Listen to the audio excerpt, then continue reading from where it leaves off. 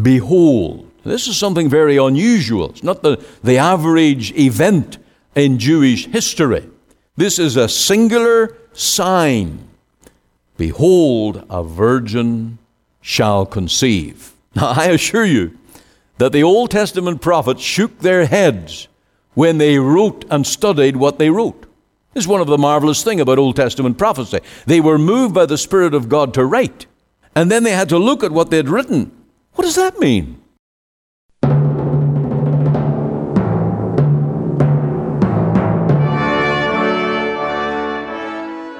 Behold. This is something very unusual. It's not the average event in Jewish history. This is a singular sign. Behold, a virgin shall conceive. Now, I assure you that the Old Testament prophets shook their heads when they wrote and studied what they wrote. This is one of the marvelous things about Old Testament prophecy. They were moved by the Spirit of God to write, and then they had to look at what they'd written. What does that mean?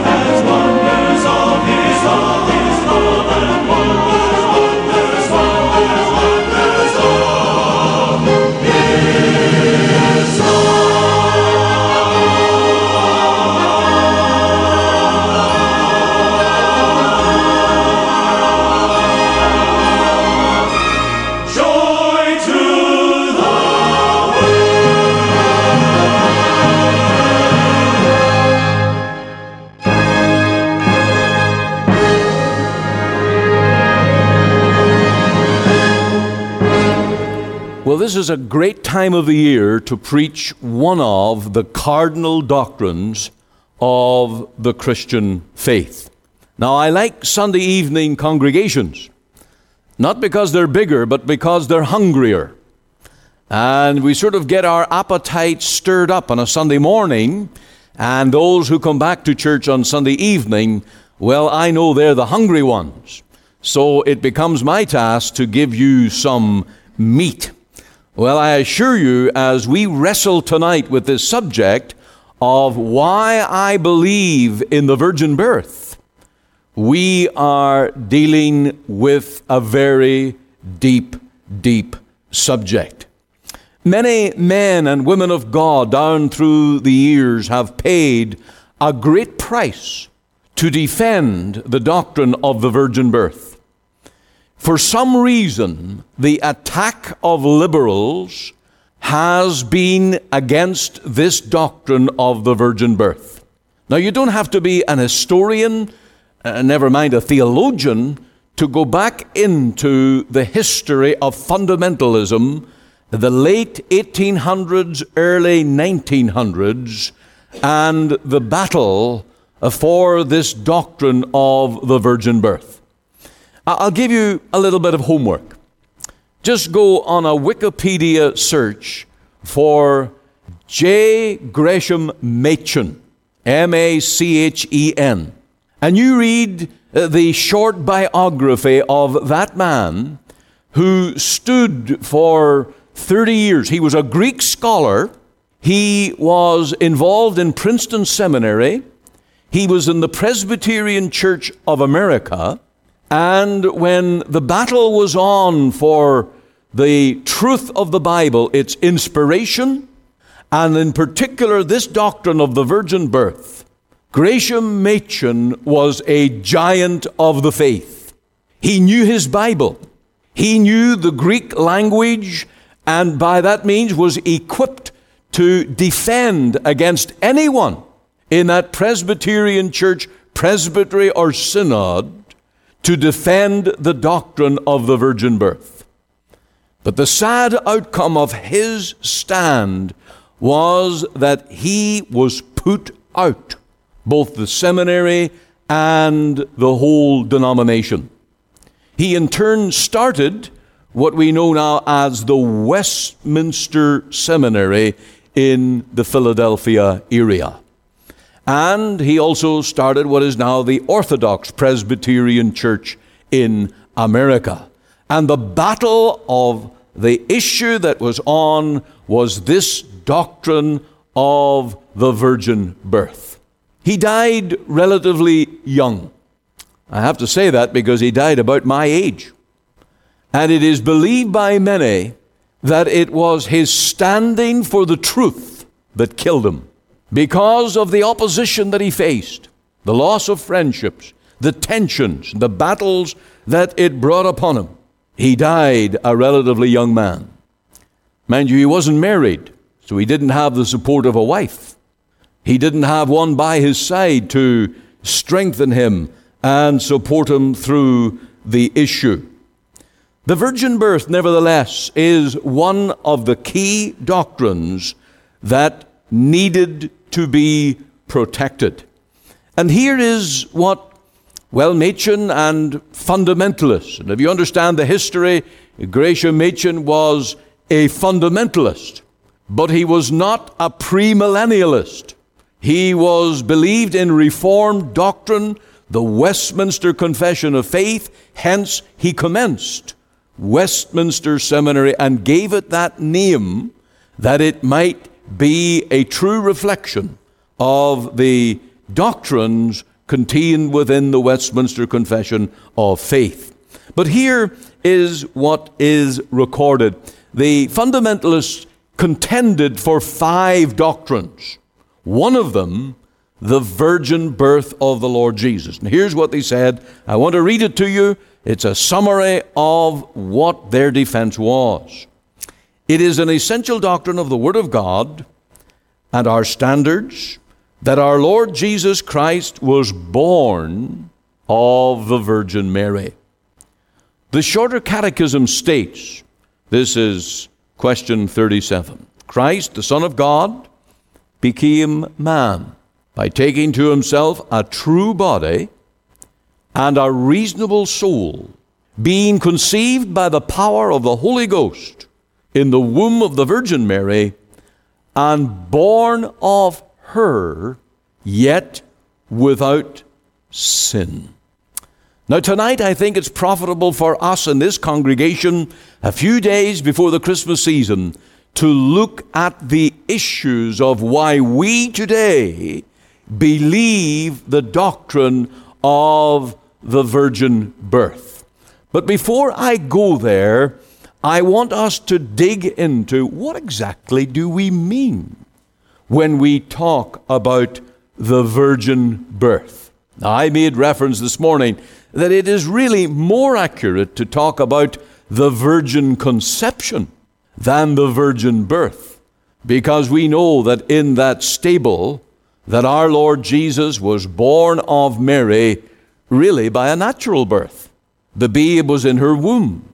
There was no extraordinary means to extract the baby from the womb. She went through the birth pangs, the pains of bearing a child, and in a normal manner that babe was born, wrapped in swaddling clothes and laid in a manger. So what do we mean when we talk about the virgin birth? Well, more accurately, we're talking about a virgin conception. And we're talking about Mary having never known a man. And that was her question to Gabriel. How can this possibly be? Having never known a man. And the answer is, what is impossible to man is possible with God. And so it was put into the realm of the supernatural. And you will read here in Luke 1:35, the answer that was given to Mary. The angel answered and said unto her, the Holy Ghost shall come upon thee, and the power of the highest shall overshadow thee. Therefore also that holy thing which shall be born of thee. Now I want you to notice that holy thing. That's important. Which shall be born of thee shall be called the Son of God. Not the Son of Mary, although he was, but this states that he was the Son of God. So what do we mean when Mary conceived miraculously by the Holy Spirit and God became flesh? Well, firstly, let's start at the beginning. There was no change in the Trinity whenever Jesus was born of Mary's womb. There are three persons of the Trinity, and the body of Jesus did not make it four persons. Firstly, because what Jesus took and into union with himself was not another person, but a nature. And that's why it's important to see that the angel's word to Mary was that holy thing which shall be born of thee. The human nature of Jesus had no personality prior to union with Jesus, the second person of the Trinity. So there is no change in the Trinity. The second thing to be very clear on is that it was the second person of the Trinity that took into union a human form. Not the Father, not the Son, but the second person, or the Logos, as he is described in John chapter 1. And so it was an added nature, not an added person. There are not four persons. There's an added nature to the personality of the Logos, the second person of the Trinity. Also, the incarnation is very different from reincarnation. Because before that moment, when Mary was conceived by the Holy Spirit and that human body began to form in her womb, before that moment of conception, there never was a body. There never was a physical nature, because God is spirit. God always was spirit. God the Father is a spirit. God the Holy Spirit is a spirit.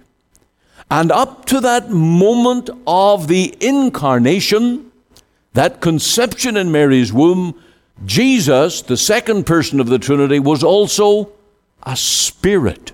But he took into union with his spirit nature a human nature.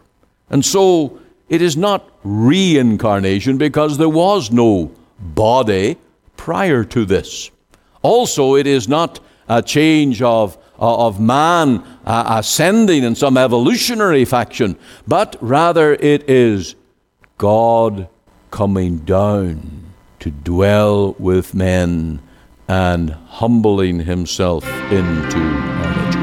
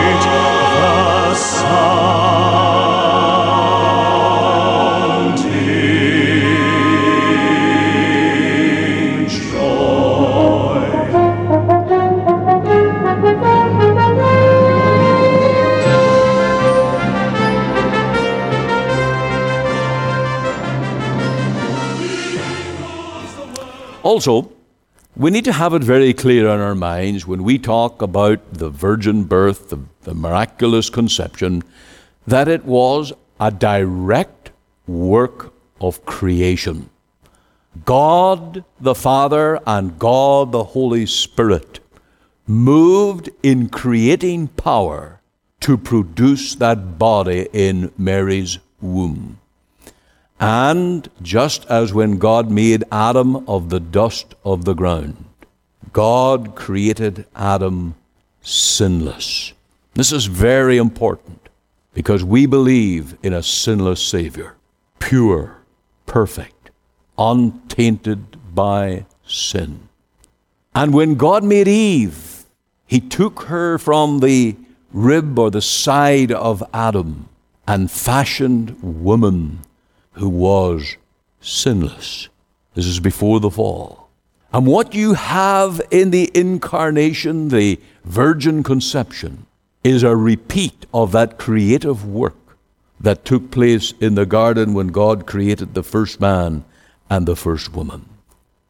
We also need to realize that we mean by the virgin birth, by this incarnation, that Jesus Christ, the person, is 100% God, but He is also 100% man. No halfway to, halfway from position is tolerable. He is everything that God the Father is. He is everything that God the Holy Spirit is. And in his human nature, he's everything that you and I are. And that brings us to the point that he had self-awareness, consciousness, both as God and as man. Now, our puny little brains will never take it all in.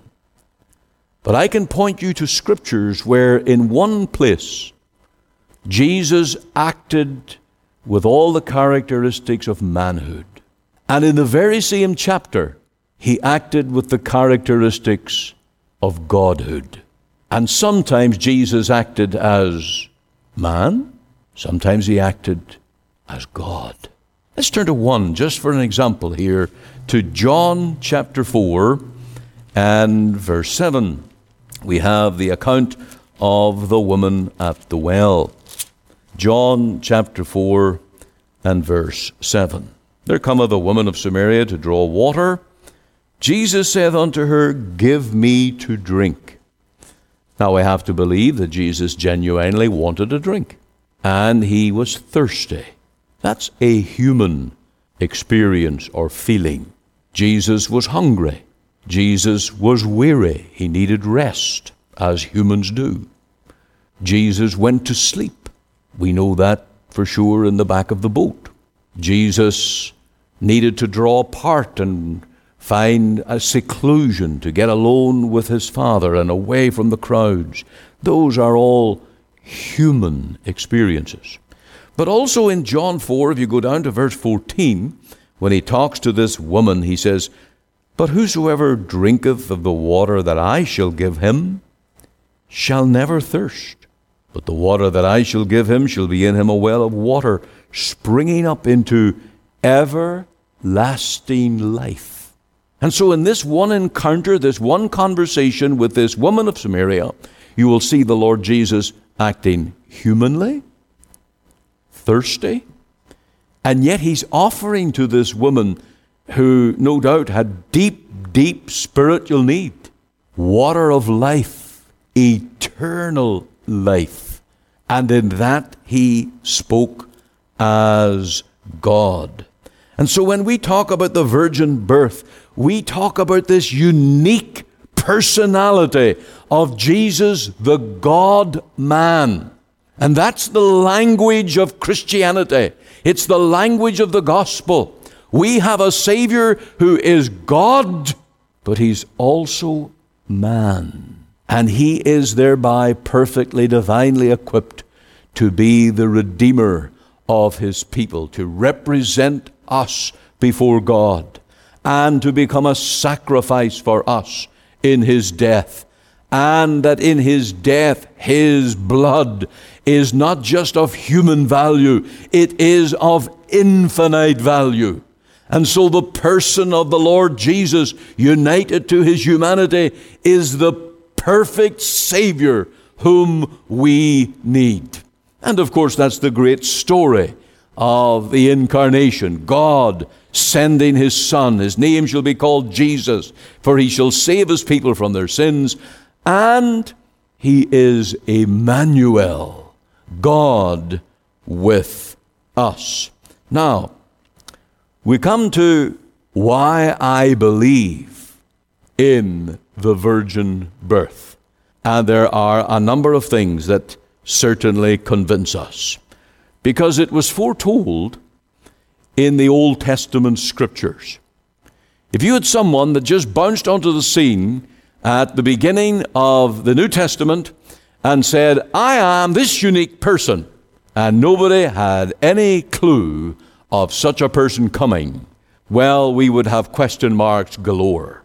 We would fill the notebook with questions. But we understand that this person that I've just sought to describe somewhat in theological terms, but in biblical context, this unique person, God, man, come from heaven, descending to be amongst men and to be the Redeemer of men. Was ever such a person expected in the world? Well, as we learned this morning, God was preparing the world. to send his Son into the world for us. And right at the beginning, the seed of the woman would bruise the head of the serpent. But there is a text that talks about the virgin birth. We'll go back to Isaiah 7:14, and it gets very specific. Isaiah chapter 7 and verse 14, where we have this reference to a virgin and a child and certain things about this child which are supernatural. Isaiah 7 verse 14. Therefore the Lord himself shall give you a sign. Behold, this is something very unusual. It's not the average event in Jewish history. This is a singular sign. Behold, a virgin shall conceive. Now, I assure you that the Old Testament prophets shook their heads when they wrote and studied what they wrote. This is one of the marvelous things about Old Testament prophecy. They were moved by the Spirit of God to write, and then they had to look at what they'd written. What does that mean? How can it possibly be that a virgin shall conceive and bear a son, and his name shall be Emmanuel? You can see that God, through his prophets, was preparing Israel, his people, for the Messiah to come. And the sign, the evidence that he would be born of a virgin and he would be God in the flesh. Now remember, this was about 700 years before the Lord Jesus was born. And this promise was meant to be a tremendous encouragement to the downtrodden position of God's people. This prophecy actually was written before Jerusalem fell and before the people of God were carried off. And so, through all the trials and troubles of their days, they would cling to this promise. God would send a Savior, and this would be a sign. He would be born of a virgin, and his name would be called Emmanuel.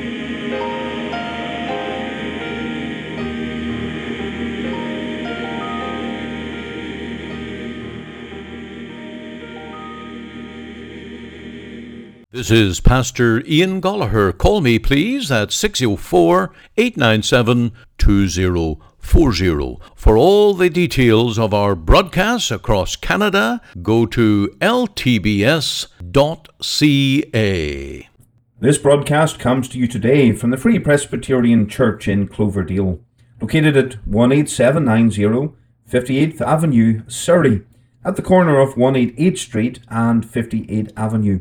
Our website is cloverdalefpc.ca, and there you can find gospel articles, links to our sermons, a gospel booklet called A New Beginning, and a link to watch our services online. You're warmly invited to attend any of our Sunday services at 10:30 a.m. and 6 p.m. to meet with us as we worship God and to hear the preaching of His precious Word. We also meet for Bible study and prayer every Wednesday evening at 7:30 p.m. Our Sunday School for Children and Adult Bible class meet every Lord's Day at 9:30 a.m. from September to June.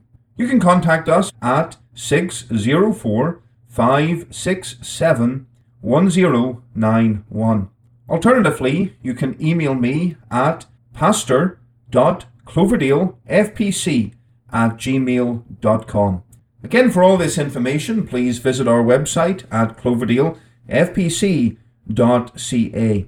Our burden is that you will hear and understand the gospel that will bring you to know the Lord Jesus Christ and His great salvation.